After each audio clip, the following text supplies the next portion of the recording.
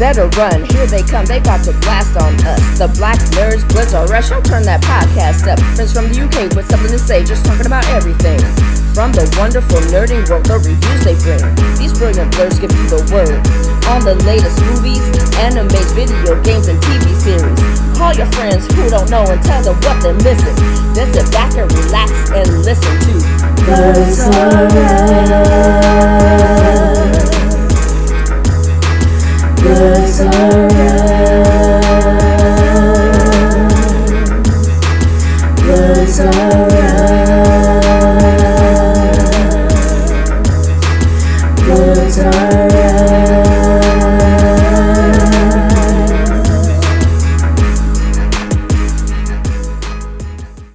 I'm Nana. I'm Martin. And welcome to episode 272 of Blurs Are Us. I don't know why, but I feel like I'm coming in a little bit quiet, or like I've positioned the mic in a way that I don't normally do it, so it's coming up a bit weird on the Audacity, but it is what it is. Welcome everybody. Again, another brand new episode. We're still maintaining a certain level of consistency, which is quite nice to be seeing. Long may it continue. Nothing too eventful happening in my personal life. No one cares about your personal life. I'm joking. I'm joking. No real dramas there. And all that. Looking forward to going up against you again. Kent Exiles versus London Blitz. Yeah, I'm looking forward to that as well, because obviously I missed the first game. So yes, you did. That's gonna be interesting. I like cutting my teeth against some of the best teams in the country, so it's been really entertaining. Stressful at times, but it's been fun. I'm still enjoying my football coaching, and all right. I'm not gonna waste too much time. I want to get us a bit bish bash boshing out of here. A little bit more things to talk about that we did last week. So we're gonna let you know what we've been watching and giving you our reviews and ratings. Just so that if you're here for the very first time, we at Blurs Are Us have a very unique rating system. We call it the chicken rate system. If we think something is absolutely dead, it gets bones. Next up is a quarter chicken, half chicken, 3-piece, and with the creme de la creme, it gets a whole chicken. Now, I want to quickly just touch upon something that Martin covered on the last episode, because I didn't know he was watching it. I didn't even know it was out. I watched the 2023 Peter Pan. All right. I didn't hate as much as you did, but I will caveat that with, I think maybe because you gave me the heads up on some of the, and I'm doing air quotation marks, the woke stuff, it didn't bother me as much. So if I maybe had gone into it blind, I might have been not necessarily triggered, but it might have annoyed me a little bit more, but I didn't mind it as much. I thought the child actors were really good. Again, echoing just what I just said, like, they didn't, because I knew how much they were going to like focus on Wendy going in, it didn't annoy me as much. So overall, I'll give it a quarter chicken. It wasn't, for me anyway, bones in it. Like, I think this is something that if you had young kids, you kind of wanted to introduce them into like the next generation of Disney storytellers with live action Peter Pan, they might have enjoyed it. What I will do this week is I'm going to watch the original and see how it compares, and see how, like, whether, if like with my nostalgia glasses, I really enjoy the cartoon, or when I go back to it, Peter Pan is not as great as I once remembered. I'm pretty sure that wouldn't be the case, but I'm going to go and do that. So, but I guess I should also thank you for the heads up. So maybe it didn't really, triggers me as much as it potentially could have. One of the next things I watched, it was Mulligan on Netflix. Now, I'm not gonna lie to you, after I watched the first episode, I was like, what the fuck is this? Like, I was ready to give it bones. I didn't really want to watch another episode, but like, I stuck through it, and by the end of it, again, it wasn't great. I'll give it a quarter chicken. The reason why I stuck with it is because like stuff like Paradise PD and all those spin-offs from that studio, that the person that created that, they all started off really badly. like Chicago Party on. What was that space one they did? They did like a space version of that as well. They all started poorly, and I didn't like them. But by the end of them, the characters grew on me, and they got out to maybe like a half chicken. This one, quarter chicken at best.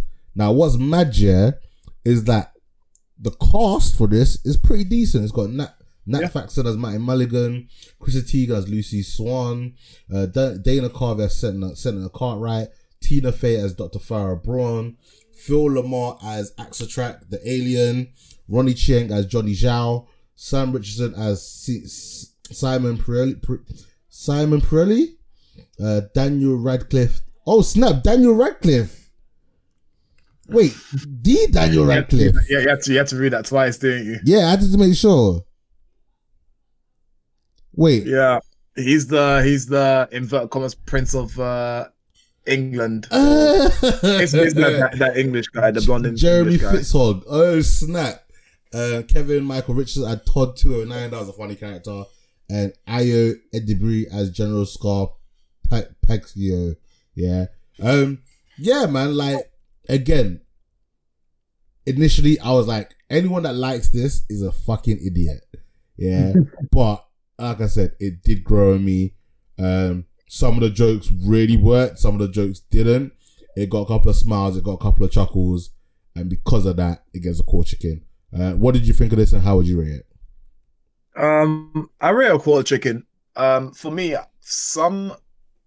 maybe it's just a studio, because it feels like most things that come out of the studio I don't like. Mm-hmm. Paradise PD, for example, something that ended up growing on me, because I think I got used to how outrageous it was. But everything that comes and goes is like a hit and miss of first and foremost, like a South Park-esque type of thing. Yeah. Where, you know, obviously it's so I don't know what the word is criticized, but focuses on sort of like real life events, people, that kind of thing.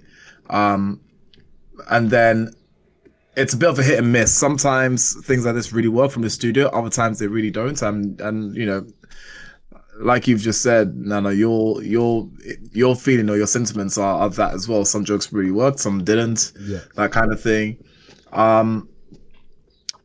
For me, I did like a bit of when they were talking about I can't remember the character's name. He is the vice president. Is it Senator Cartwright Lamar? Senator Cartwright Lamar, yeah.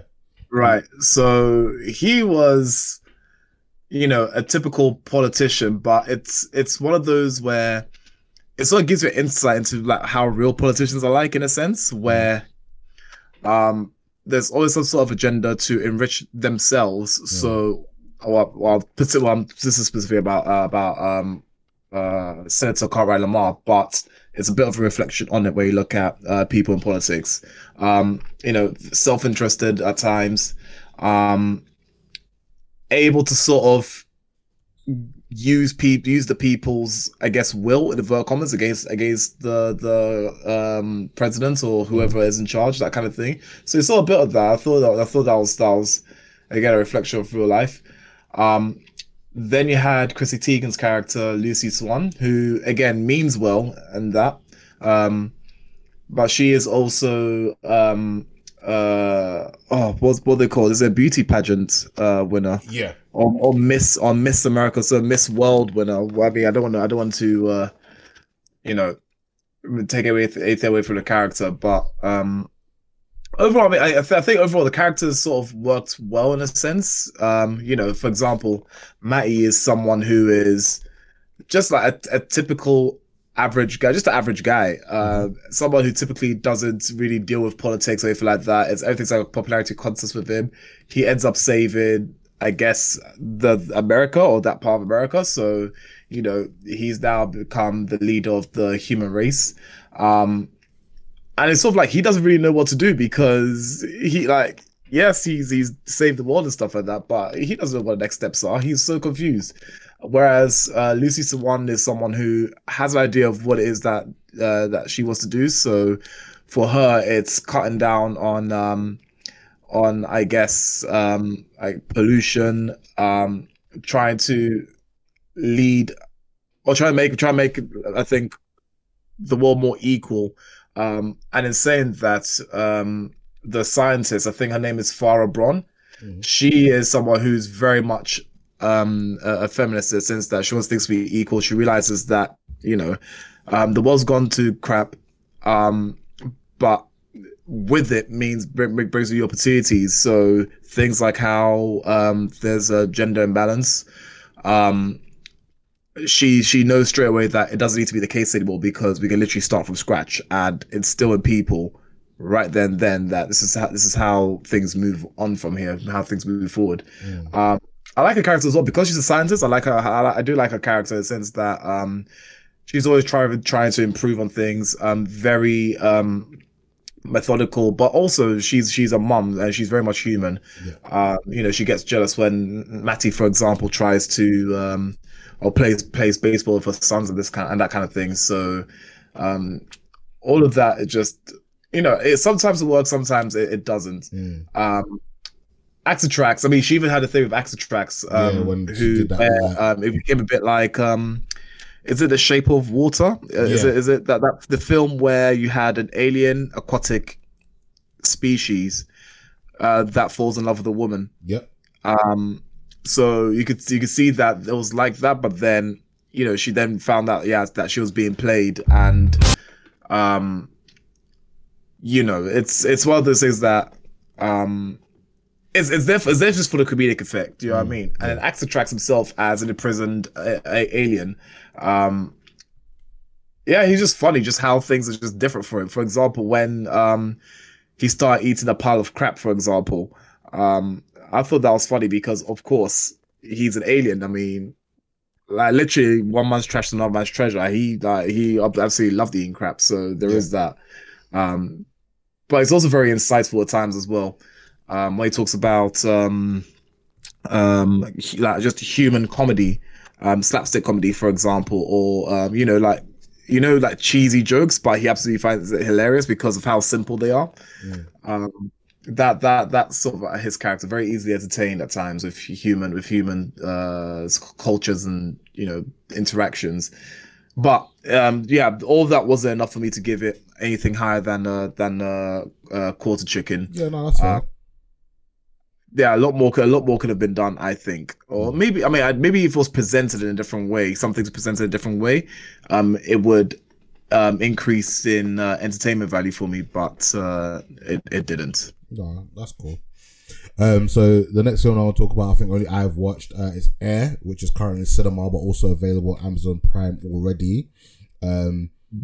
This is a film starring Matt Damon, Ben Affleck, Jason Bateman, Marlon Wayans, Chris Messina, Chris Tucker, and Viola Davis. This is basically the story of how Air Jordan became Air Jordan. Right. I like the trailer of this, so I was keen to see it. I didn't get a chance to see it, but hopefully if you're reviewing it, I'll be free to watch it. I'm gonna give it a very strong 3-piece. With films like this where you kind of already know how the story's gonna end, it's a little bit hard for them to build tension. I hope it's like historically accurate to what really happened. I know very, very vaguely of Michael Jordan signing with Nike, but I like how they did it, how they it was the first ever like sports star to like get a full endorsements where they owned a share of the profits. I liked how they presented the argument. It was a shame that the person that like created the logo passed away just before the film was announced, because I think he features it in enough to like give him his flowers for helping in that process of making Michael Jordan, Air Jordans, like one of the greatest selling trainers ever.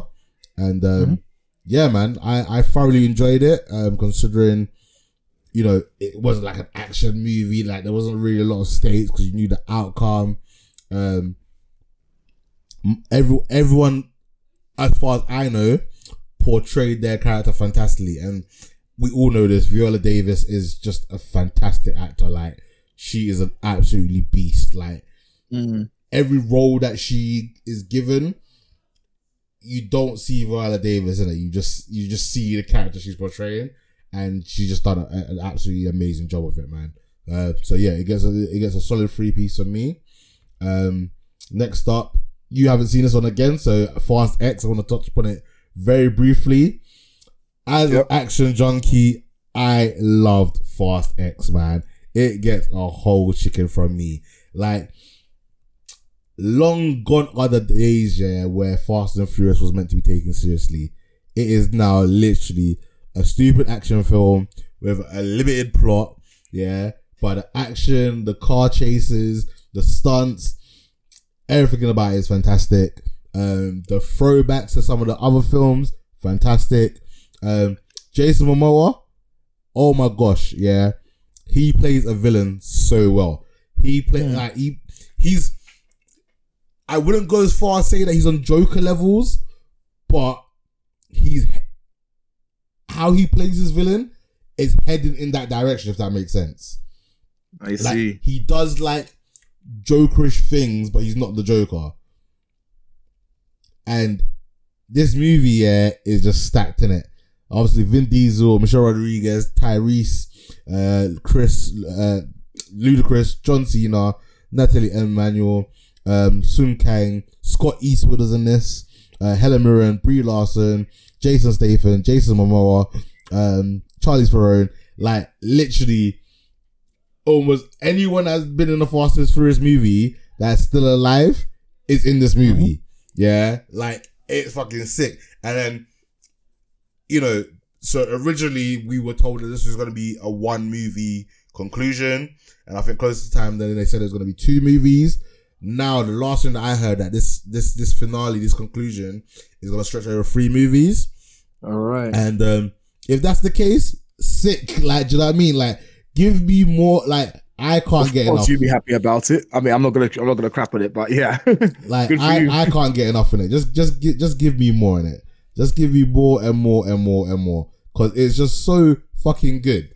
And then it's just such, like, it's just fun, dumb action, isn't it? Like, and again, for those that's your thing, you're going to love it. Do you know what I mean? If you've enjoyed any of the previous 9 movies, this is just continuing down the line of what we've seen before. So it's in the exact same vein, and I absolutely love it. And like, again, I wish that this. All right, after if it's a free final conclusion after that, call it quits. Yeah, but if they want to give me another Hobbs and Shaw, I'm down. Yeah. Do you know what I mean? So, honestly, I can't wait for you to see it. You may not love it as much as I did, but it's definitely, for me, it's definitely worth going to check out in the cinema, man. It was fantastic. I wish I'd maybe gone a little bit later, so that my cinema was a bit more full. So, like, when like people are hyped, everyone's hyped. Like, when everyone, like, when the funny scenes, the whole, like, I think I went in the afternoon, like 1 o'clock, 2 o'clock. So there wasn't that many people because it was a Friday, innit? So people were still at work. But for those that were in there, they laughed at the bits, but it just wasn't like you didn't hear the whole cinema going off laughing at it, because there wasn't that many people in there. But yeah, man, loved it. Whole chicken. Can't wait for the sequel. Definitely worth checking out. Way of the House of Husband season 2. I give this a 3 piece.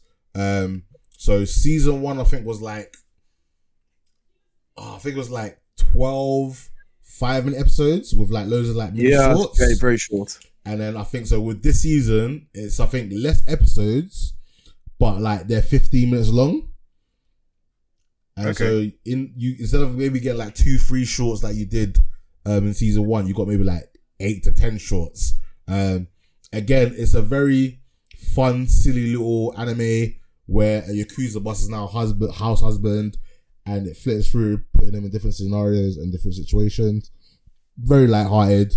And it gets a solid 3 piece for me. Next up, Yakitori, Soldiers of Misfortune. I hope I said that right. I feel like I butchered it. What's the correct pronunciation? I'll pronounce it as Yakitori as well. So okay, cool, perfect. We're both from, I guess. Yeah.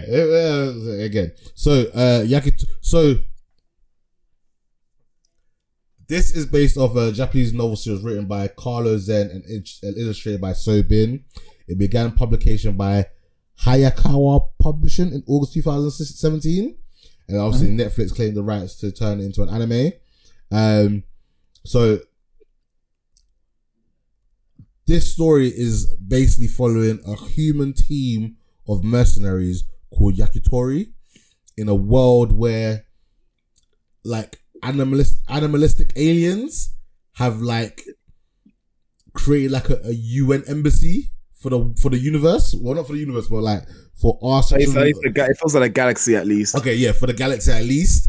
And the aliens, well, I say aliens because obviously to us they're aliens, but they're the main power source, not power source, but like they're the main people in this universe, isn't it? Earth is just like one of their colonies that they've created a diplomatic relationship with, because obviously the aliens are so much more advanced than Earth. Earth couldn't really, say no. They had to like basically do as they're told. And this mercenary team have to go to a mission on a planet where there's loads of all the aliens there are mice aliens, and basically there's a tax levy that they've got to pay, and the mice aliens basically are like, nah, we don't want to pay the tax, so we're gonna revolt.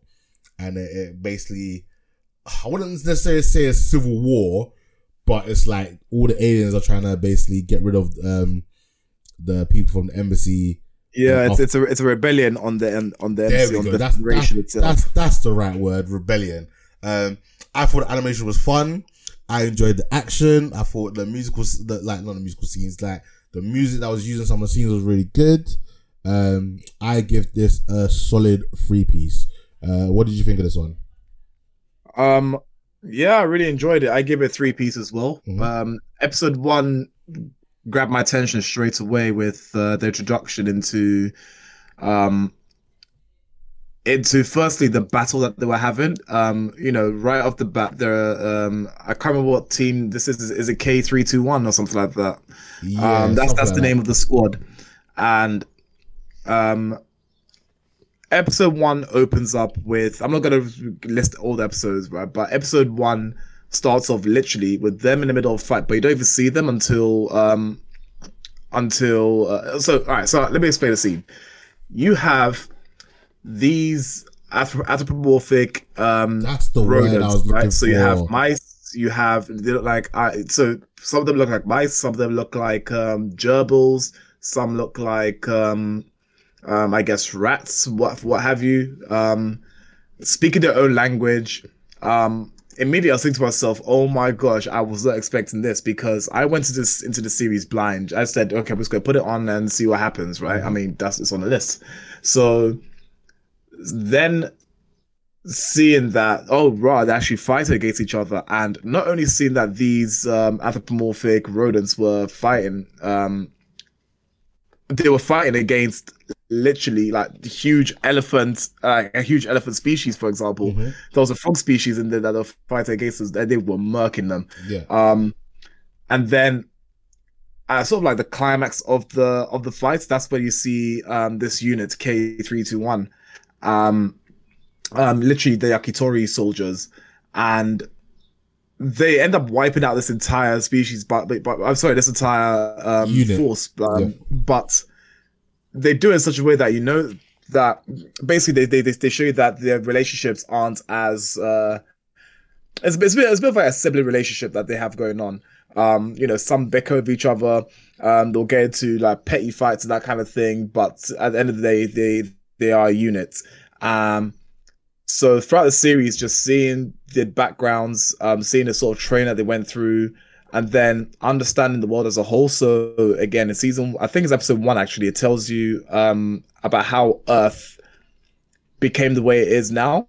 And like Nana said, literally this trade federation was so huge, so powerful, so much more advanced than human civilization, that literally they came in and sort of strong-armed the politicians of Earth to do what they wanted to do. Imagine like the US going into, I don't know, say a smaller country. I'm not going to mention any countries just in case people get offended. But they go to a smaller country that's not as I guess technologically advanced or not as stable in their politics or what have you, right? Yeah. And going, by the way, we are where we are, so we are who we are, so we're going to cut you a deal. And the deal's like, well, is literally a take it or be destroyed kind of deal. Yep. So that's what happened with Earth.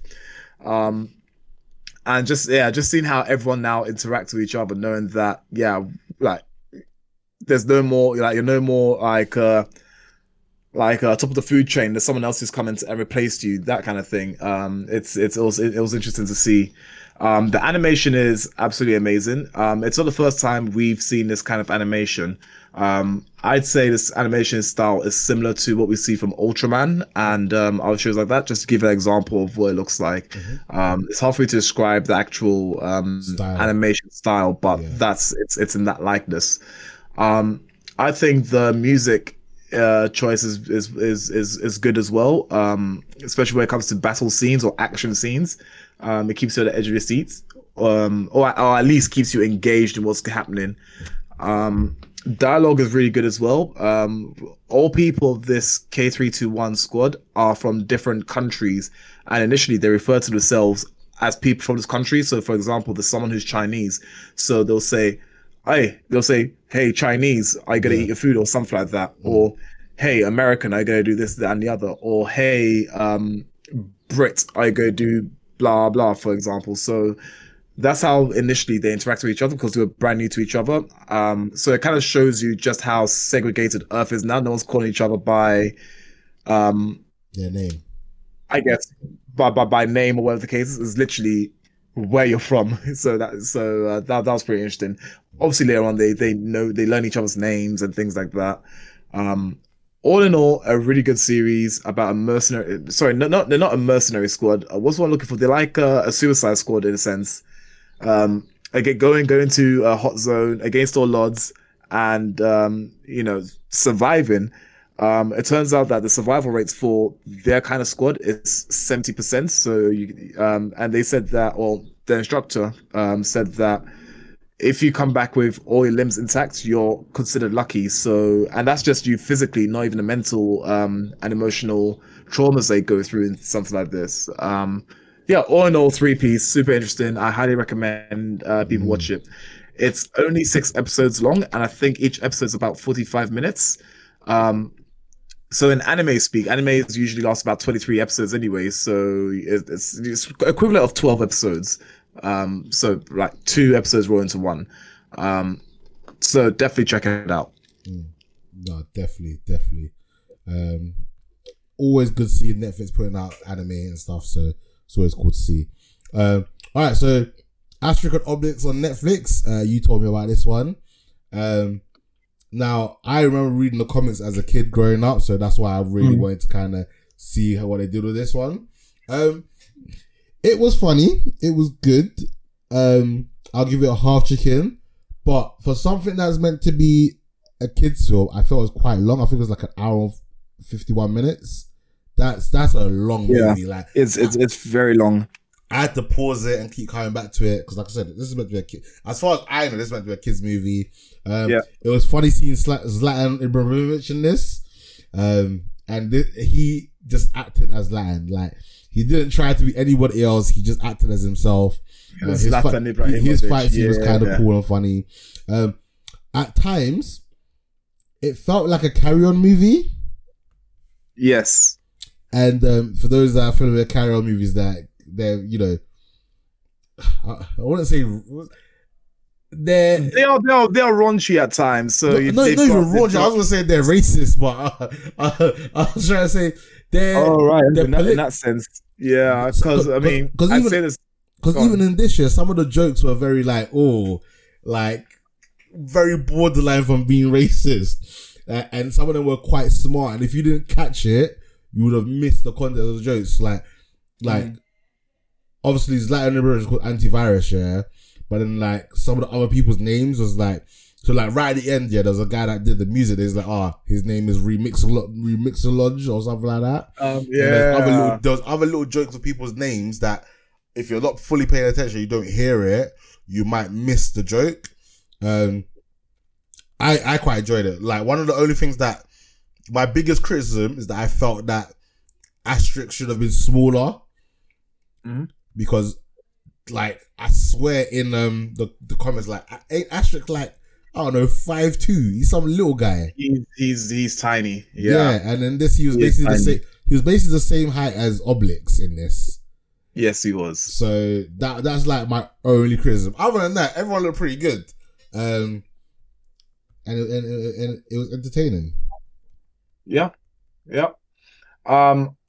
So what was your rating for this? I give this one a half chicken. Half chicken. Okay, so I gave this one a quarter chicken. Okay. And I am someone who loved reading the comics. I think I've seen every single animated film, and I think I've also seen almost every live action film. This one wasn't the best in my opinion. Mm-hmm. For one, like I agree with Nana. I think Asterix was too tall. I would prefer that if he was shorter for sure. Also, this Asterix didn't seem to be as smart, as intelligent as previous Asterixes. Mm-hmm. Asterix is someone who can literally get himself or talk himself out of a situation, takes everything lightheartedly. Even if he gets angry, you know that he's not going to be angry for long, and that the anger comes from a place of love and, of course, him being right. Mm-hmm. But in this one, it felt more like just a tamer version of Asterix. Yeah. I mean, Asterix, even in a fight, Asterix can hold his own. Mm-hmm. It's just that when he's overwhelmed, that's when he uses the potion. But in this one, it was like the potion was like almost like a crutch. Like he had to use it every single time. Yeah. Which is something I'm not used to seeing. I did like Zlatan Ibrahimovic's character. I thought it was just hilarious. And that is something that's very, very true to Asterix and Oblix. They will have random characters in there that are either the big, strong guy or, the big, strong joke character, for example, that you only see for a little bit and then that's it. But in this one, it suited him so well. We all know that Zlatan Ibrahimovic is a football player, but he also did Taekwondo when he was younger. And seeing them play on him being a footballer was so much fun. Even his I can't remember what they call it, his sandals. They had studs on them. And when he was running for the final battle and he pulled his hamstring, he pulled his hamstring exactly. And then they brought up the Roman numerals of the numbers. That made me laugh. Man. That was quality. Exactly. So all that was really good. But yeah, I think for this one, I think this could have been. This wasn't the best version of the best live action film of Asterix and Oblix. I think that Asterix and Oblix at the Olympic Games was something that was funny. If anyone's seen that one, or even Asterix and Oblix, God Save Britannia, that was also a good one. So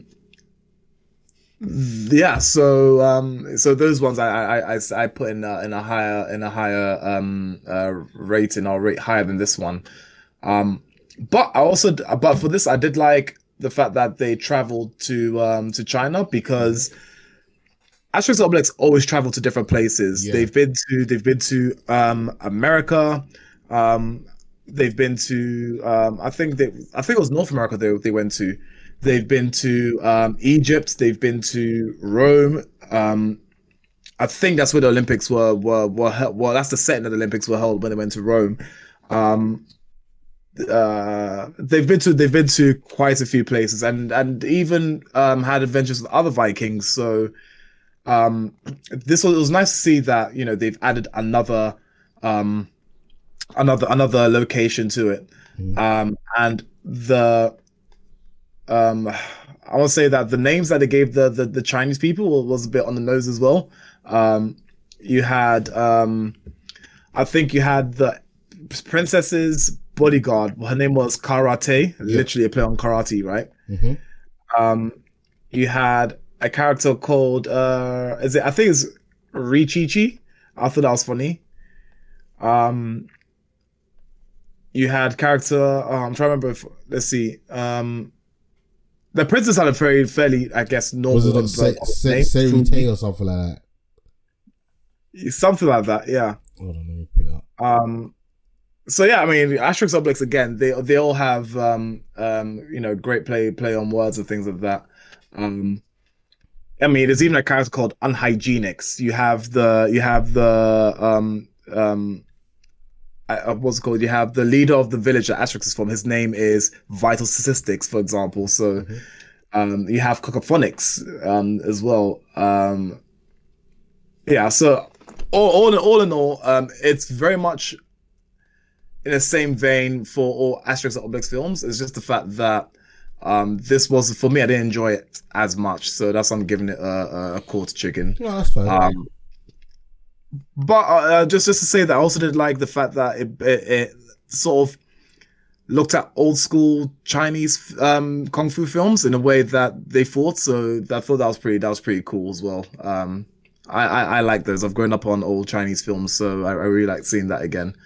But yeah, that's my take on it. That's my rating for it. Cool. That makes sense.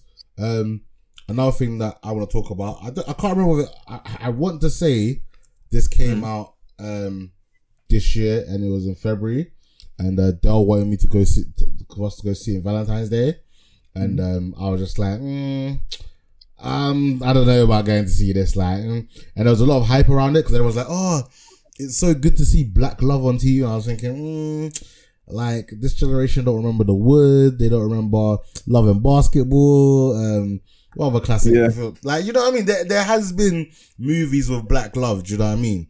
But I guess for the newer generation, for them, this is like a new thing. So Rye Lane is set in the South London of Peckham and Brixton. It follows an encounter between Dom and Yaz as they visit one of their friends' art gallery, and the two like spend the next day getting to know each other. It like Dell didn't like it. She wasn't a big fan of the how do I put it? It's like the artsy fartsy kind of style that they were going for. I quite enjoyed it. I thought it was quite funny. Well, not quite funny. I thought it was funny in bits. I think if you've ever been in a breakup, you can kind of relate to Dom's character in terms of like some of the things that he was going through. It was entertaining enough for me. I don't consider it as something that like was good enough or big enough that it like should have gone and got a cinematic release. I felt like it was like one of those like straight to DVD movies, but you know, good for those that created it.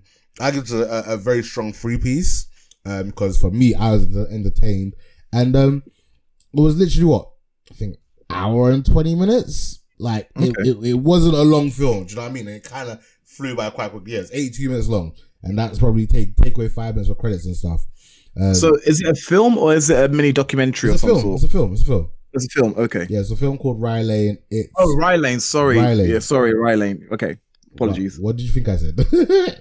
I wasn't paying attention, so I was talking about something. I was looking at something completely different. Ignore me. Rye Lane. It was a movie that came out February this year. And obviously, again, if you're from South London, you understand certain slang that they were saying and why certain things are funny. I liked it. It was good. It was good. It definitely. I think it's on Disney Plus. That's why we watched it. It's on Disney Plus, so it's definitely worth checking out if you have, if you and the other half want something to watch. And last on my list that I watched today, there's a mini documentary called Costco. Is it really worth it? Supposedly it came out last year, but it's now on Netflix. I was watching it because obviously I used to work at a Costco. I actually worked at one of the Costcos that was in the documentary. And funnily enough, one of my friends who actually got me the job at Costco, she was in the documentary. And I was like, shit, wow, okay. I know her. So I dropped her a message. I was like, guess who I can see on my TV? And she's like, oh yeah, she's the one who told me it came out last year. And it's kind of like doing a Netflix rounds again. I was like, oh, that's funny. I basically just said like, explain what Costco is, how it makes its money, discuss whether it was worth, the discounts whether they were worth it or not. It followed like a lady that was like that, a little bit of a Costco hoarder, another lady who had her own business, and how she kind of used Costco, to get those like dried goods because she likes to get the discounts. It was like 45 minutes, really entertaining. If you're ever interested to see like how Costco works or anything of that vein, for me, it was definitely worth checking out since like I used to work there. Bits that I didn't know, bits that I did know. So yeah, it was a very cool little documentary. I'll give it a 3 piece. Nice, quick, short, and sweet. So that's me. Nice. That's me done. Is there anything that we've mentioned that you've watched this week? No, not so much watched. I'd say that. What have I been doing? What did I do last week? Yeah, mainly anime. I saw that. While scrolling through my manga, I noticed that Solo Leveling is still continuing. Okay. But it's this is when Sung Ji-woo has Sung Ji-woo? Yeah. He's basically created a new world of characters from the previous world. Mm-hmm. And for some characters he gives the memories back to them, for others he doesn't. And he has a son who's following his footsteps somewhat, even without knowing who his dad really is. So that's interesting. I'm trying to think, what else have I been up to? I've been playing Pokemon. So I got Pokemon Scarlet. This is the brand new Pokemon game. I don't even know what generation this is now. Is it generation 8? Is it generation 9? Is it 10? I have no clue. But it is right now I'm really enjoying the game. It is I was going to quickly find out what Scarlet and Violet is the 9th generation. 9th generation. Okay. Generation 9. Yeah, it's a very good game. Like I said, I'm enjoying it so far. The world is completely open world, which means that you're no longer restricted to having trees block your path. You're no longer restricted to I guess what's, for lack of a better word, sort of like area levels. So for example, when you go to a certain area, in Pokemon it's very much it builds up from say level 5 all the way up to level 65 or whatever case is where you fight the Elite Four.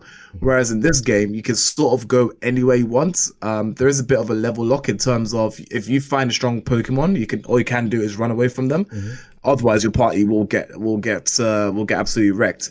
And that's just a wild Pokemon, let alone very strong Pokemon trainers.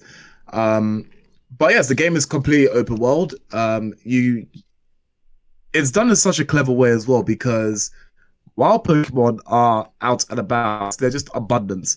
Even if you have, so they'll stay literally on the edges of pathways. But in saying that, they will actually walk on the path that you're walking on, so you can randomly get challenged by them. Mm-hmm. There's a lot of variety in terms of Pokemon as well. You will see Pokemon all the way from, I'd say, Gen 1 to Gen 9. And this is just Pokemon out and about in the wild. Yeah. You're able to call upon your lead Pokemon, and they'll fight for you whilst you're walking. They will collect items for you. And yes, I don't know if they level up. I think they may level up whilst they're fighting as well. So it's a very happy thing to have. Can't you set them like to auto battle and then they level up? Yes, you can. Yes. Yeah. And speaking of leveling up, everyone. I mean, I think as of generation, I think it was 5 or 6. All Pokemon in your party level up. Yeah, I don't like that. It makes the game or way too gain easy. experience at the same time. Yeah. But I think in this game, because it's so vast, it actually does help. Okay. It makes more sense in this game than previous games, I'd say. Mm-hmm. It felt too easy on previous games, whereas in this game, because of just again how expansive it is, you're always going to find someone or something that's stronger than your current Pokemon. You can overtrain your Pokemon. I mean, I'm someone who loves to overtrain my Pokemon. So by the time I fight the first gym leader, I'll be level 20 and they'll be level 15 or 16, for example. That's just me. Pokemon centers now give you advice on where to go next. Because the world is so expansive, you can get lost in the world. You generally can get lost in the world. So having Pokemon centers that tell you what's available, what to do next, that's something I'm relying heavily on. What do I do next? I think it's a very good feature.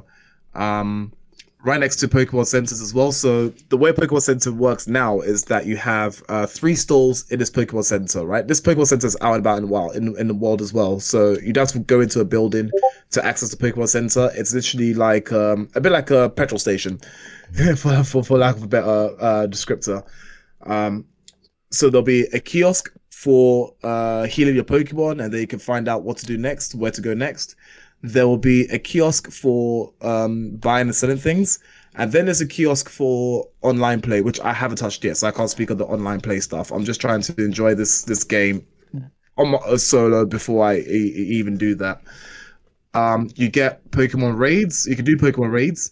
So the way Pokemon raids work, again, I haven't done this yet, but the way Pokemon raids work is that you will find a massive bit of glowing rock, and that will signify type of Pokemon, and then from interacting with that, interacting by pressing the A button or what have you, right?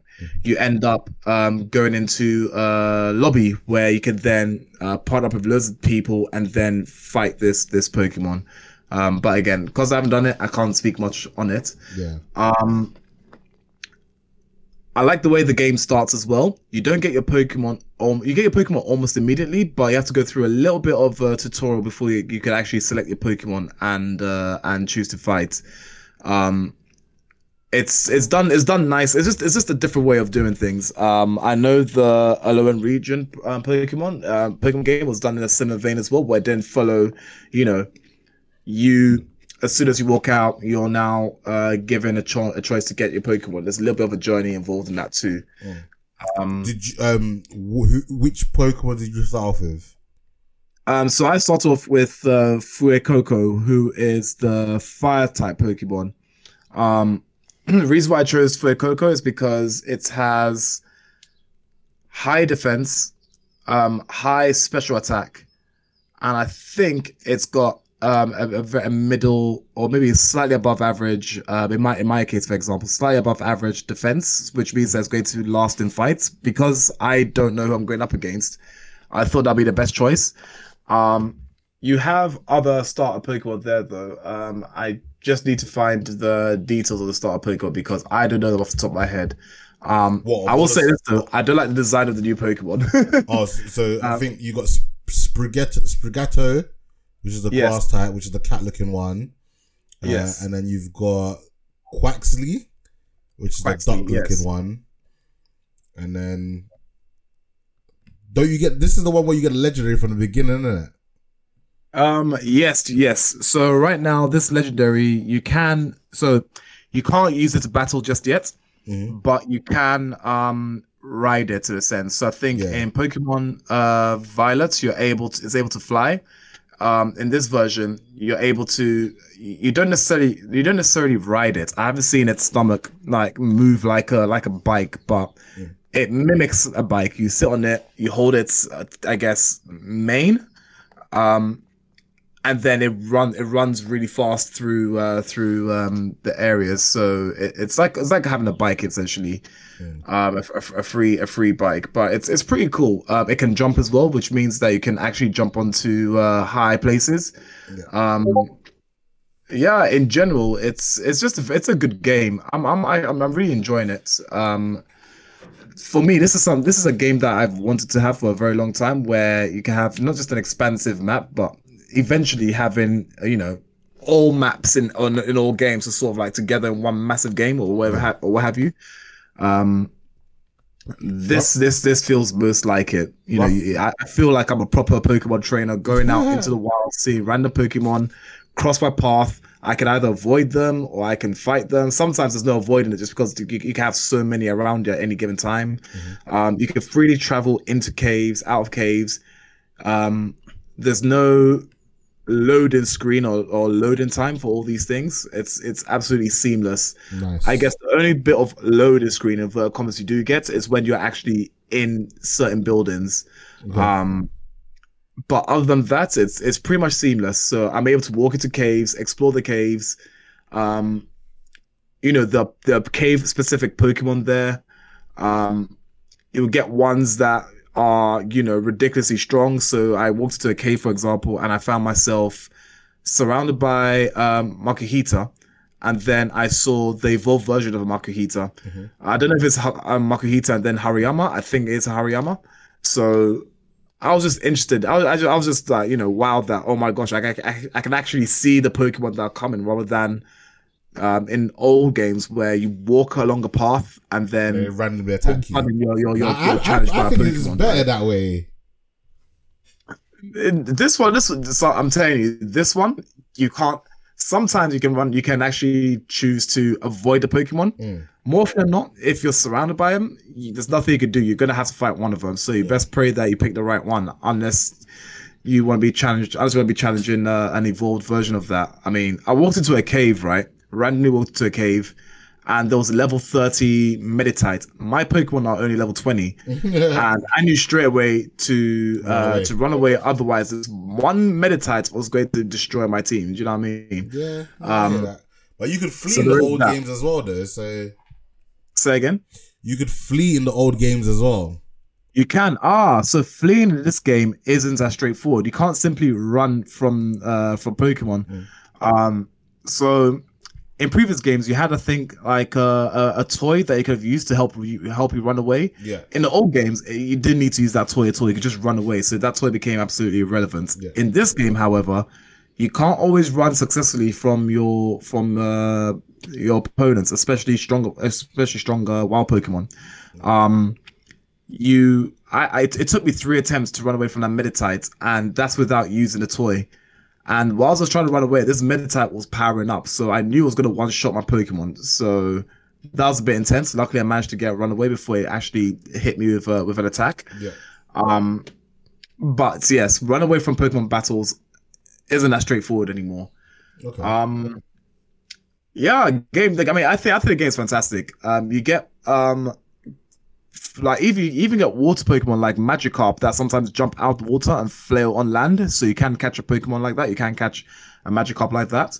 Other sensible Pokemon like say your Goldines and other water-based Pokemon, they will stay in the water. You have Psyducks that can do both. They'll both swim in the water, come on land, but it's all really, really cool. I think I should actually stream it just so that we can see just how immersive this game is.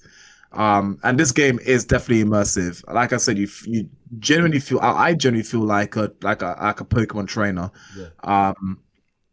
And it's a bit rewarding. With the story as well. I know I'm talking a lot about Pokemon. I'm hoping I'm keeping you all interested still. In terms of story, you have story arcs. I haven't played the Pokemon Arceus game, so I don't know how necessarily that works. I know it wasn't completely open that game as well, and I've not played it. There we go. Yeah. So in this one, once you hit the academy allows you to learn more about the location you're in. You can take classes. Classes are just to help you with understanding the game mechanics more than anything else. So you'll have a biology class that will talk about there's only two. You can only attend 2 classes, then refresh yourself. But there'll be a biology class that talks about, I don't know, type matchups, for example. Mm-hmm. There'll be is it home ec class that talks about making foods and things like sandwiches, for example, they can give to your Pokemon for them to recover. Or for to help you with powering up your Pokemon during raids and that kind of thing. You have a maths one, for example, that tells you that, you know, if you buy 10 Pokeballs, you get a Premier Ball for free, that kind of thing. Mm-hmm. So it's those classes are interesting in that way. It's just a different take on the Pokemon adventure. In terms of real life representation or real life location, this Pokemon game, I believe, is set in South America somewhere, given the names of the Pokemon, but also given the names of the names of the random Pokemon trainers that you meet along the way. Mm-hmm. They're very much Hispanic names, so this game is definitely set somewhere in South, I'd say possibly a Spanish-speaking South American country or South American location. Yes, so yeah, all in all, very, very good game. Super immersive. I'd say it's probably the most immersive Pokemon game I've played to date. Nice. I think anyone who picks up this game will definitely enjoy it. You may be a bit overwhelmed just because of the sheer size of the map. Literally, for me, I'm someone who likes to go and do my own thing, right? So I explore different areas of the map and that kind of thing as I'm going along to this one destination. Turns out I will find stronger Pokemon, but along the way I can also pick up random items on the floor. So random items on the floor will have they'll be in a Pokeball, but they'll be shining in different colors, and that different color may represent whether it's a TM move that's on the floor, some sort of potion, this, that, and the other. But you also get like little tiny glowing dots on the ground, which are things like berries, for example. But they could also be potions and things like that as well. It's just a different take on old game mechanics, basically. But yes, I'm totally enjoying the game. I highly recommend it. I will probably stream it. So yeah, no, Nano will definitely be on the streams, just seeing how I play it. Yes, 100%. Yeah, reason why I don't like streaming games that I get lost in is purely because sometimes it looks like I'm being completely aimless in what I'm doing, but I'm not being aimless. I'm just exploring as much of the land as possible. So it's just part of the streaming, though. But it's part of the stream, exactly. It's part of the streaming. We can have a chin wag along the way and this, that, and the other. But yeah, right now I would rate this Pokemon game.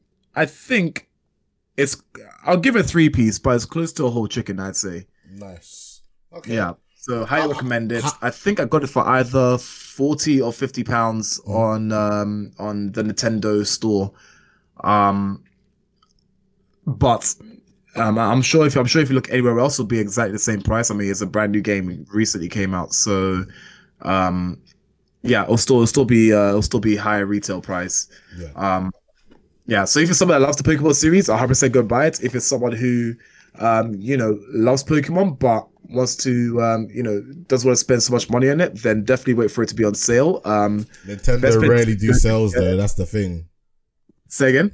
Nintendo rarely do sales though. That's they rarely do sales online, which is why I was going to recommend buying it at a place like CEX or something like that. Okay, yeah. Where you could get it for say £35 instead of paying £40 for it or that kind of thing. So if you want to get it cheap, definitely get it in store. In a store near you. CX is probably the best one to get it from. They'll have a slightly reduced price if it's secondhand, that kind of thing. So definitely do that if you do want to get it cheaper. Otherwise, you'll be waiting years for it to go down in price. So yes, I think I said enough about Pokemon. Nice. Yeah, man. No, like again, if you can jump on the stream, because I ain't streaming in a long time as well, so it'll be good to get us kind of get a schedule work to stream. Yeah. I'm hoping, once life's just settled again, things are still, I wouldn't say hectic, but it's not settled where I'd like it to be. So that's why I've not been streaming. But again, that kind of brings us to another like short and sweet episode. Next week we've got Little Mermaids, so hopefully we'll both be able to manage to go see that. And I think then the week after that, we've got Spider-Man Into the Spider-Verse. So hopefully, you know, we can get and have a nice little chat on that one. So yeah, Martin. Wait, before I do that, if you've enjoyed the show, please share with your friends. Leave us an iTunes review. One of these days, yeah, I'm actually going to jump on iTunes and see how many reviews we got and read them out. I might do that on the next episode. So, and just to add with that one, on Spotify, if you're someone who's listened to at least 5 episodes, you can now comment on our show. So you can actually leave reviews. Let us know, what you think of the show. Hello. Any topics you'd like us to discuss, anything you want us to go into more detail about, let us know. And yes, we will definitely do that. I need to actually go on the Blurs of Us Spotify account and see if do I get notifications when someone does that? Because I ain't seen nothing so far, so I would assume no one's left any messages or anything like that. Maybe not yet, but if you don't ask, you don't get. So let's ask the audience to start commenting and leaving likes and things like that. 100%. Doing all that will help us grow. It will help us give you tailor our content to what you want to hear. And generally, yeah, even if it's just a simple hi, you guys suck or you guys are doing really well, this that, just let us know. Jimmy, any feedback is good feedback as far as I'm concerned. No, 100%. And so that brings us to the end of the episode. So, Martin, thank you as always. Say bye to the people. Bye, everyone. Catch you next time. All right, guys. Thanks for listening. Bye-bye now.